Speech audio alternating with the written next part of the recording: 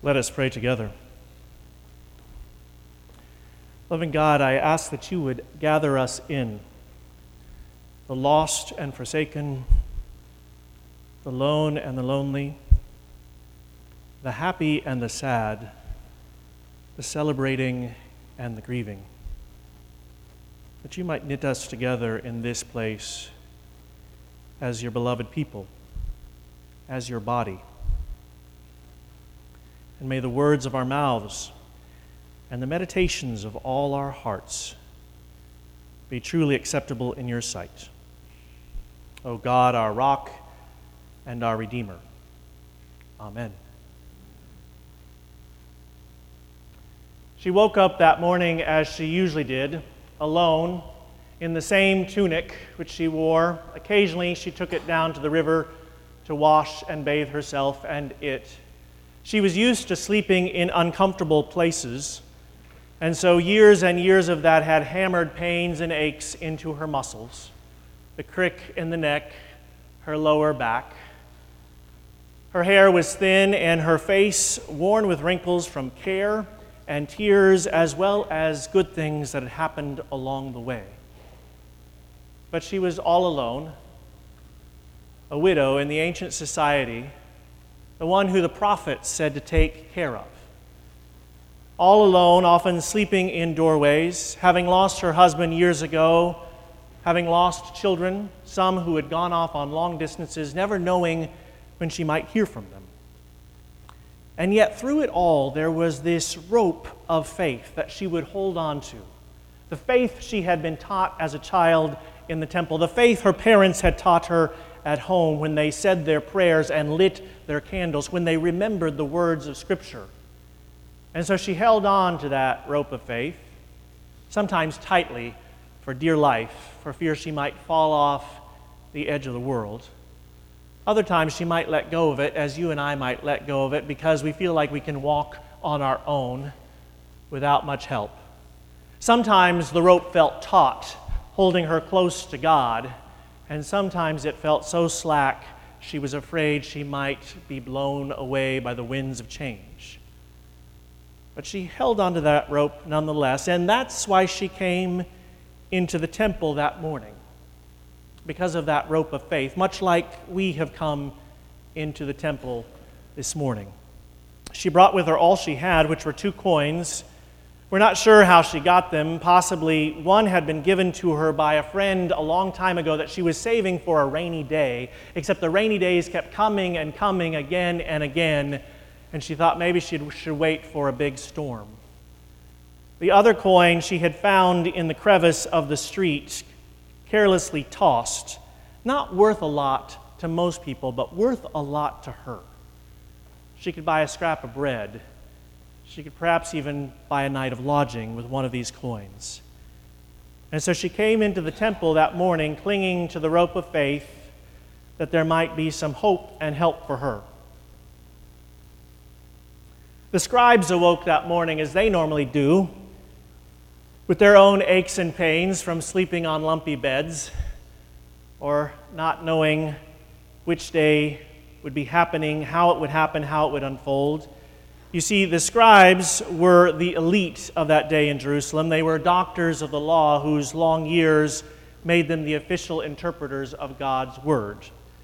They were religious professionals, the ones to whom people turn to for guidance and counsel, the ones whose names are in the bulletin, who wear long robes, and who people wanted their children to know.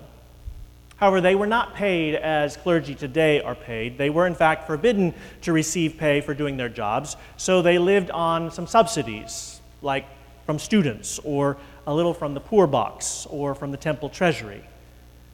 Some scribes were not content with little, however, and they found ways to make a lot more by using their positions to wrangle invitations to people's homes, for instance, where they accepted the best seats, the best cuts of meat, the best cups of the best wine.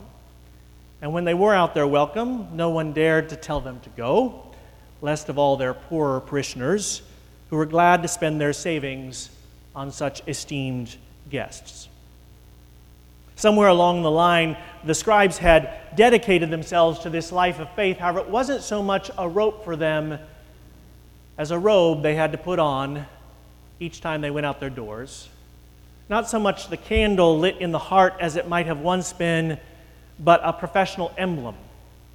And so they came there that day with all their ambivalence, with all their care, with all their best intentions and their worst intentions into the temple. And then there's Jesus and his disciples who awoke that day as they usually did. These disciples still bewildered that they had given up their families and all their income and their livelihood to come follow this itinerant rabbi, this healer, this charismatic person, wondering where he was going to take them next, what he was going to say to them next. This guy who spoke in riddles. Waking up, I imagine, like a herd of dogs in some corner where they found asleep in a field or a vacant room, wondering what Jesus would do today and where he would take them. And I believe Jesus awoke that morning like he usually does, probably feeling the weight of his position, but asking God once again to light the candle of his heart, that he might let God's light shine through him. Some of you may know this story that Henry just read. It's well known, often called the widow's mite, her little bit that she put in. What impresses me about this story is they all came to the temple for their own reasons, just like all of us have come for our own reasons. And what's interesting to me is what Jesus notices. He criticizes the scribes for their grand displays, for their very visible spirituality, this cloak they put on themselves so that everyone can see it, because, let's be fair, they think that's their job.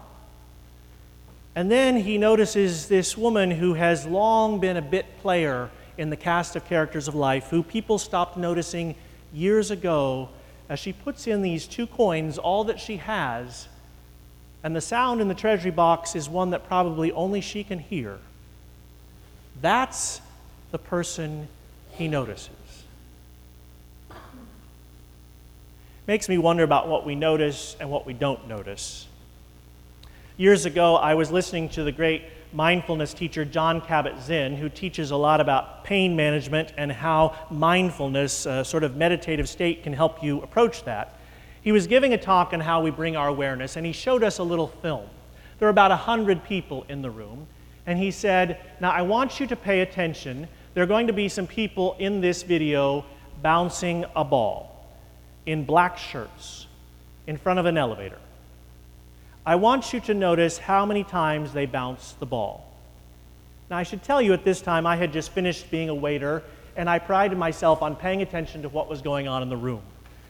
Usually when I would go out to eat, I notice if the cappuccino maker is broken and the fight that's happening at table 11 and the waiter who just got slammed with 3 seatings at once. Well, a lot of times my dinner companions aren't aware.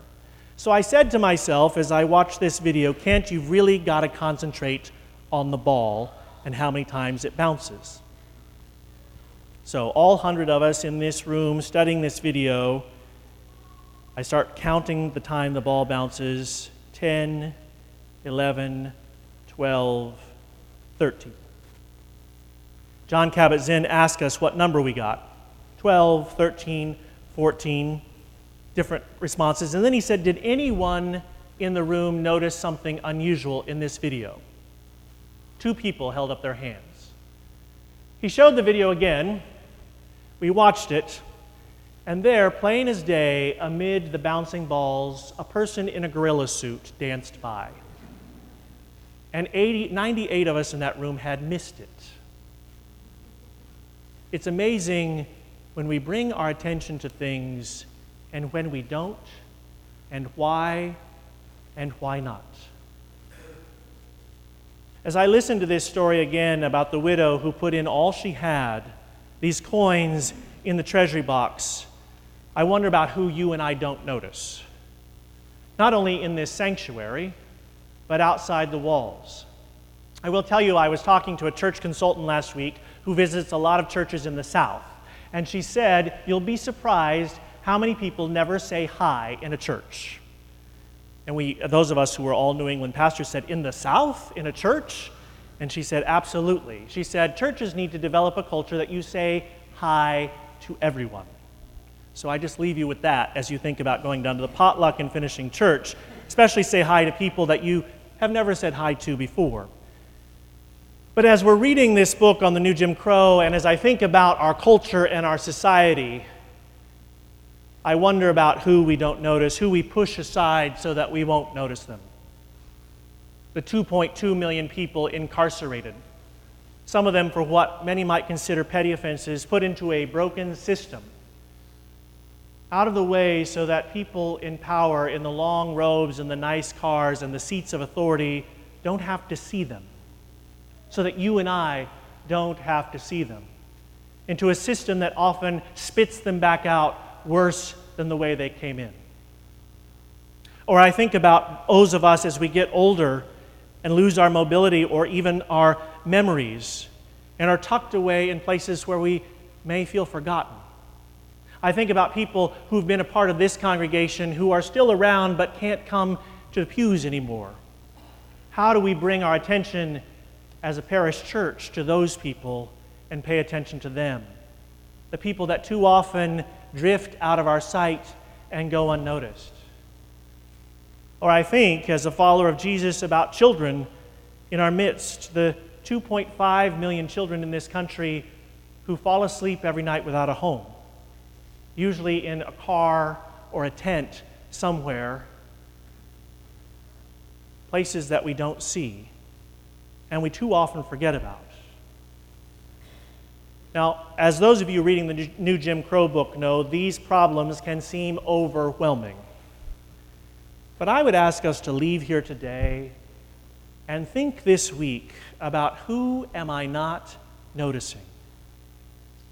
You see, I think Jesus understood something about not being noticed because he was born that way, in a tucked-away stable where there was no room for them, in a place that could have easily been missed. But God lit a candle in some people's heart, and they didn't let the world put it out. So I ask us to look for the ways that God's light is breaking through in the smallest of ways, with people giving all that they have in faithful, diligent, hopeful ways. Hope against hope and faith against faith, that you and I might see with the eyes of Christ. Amen.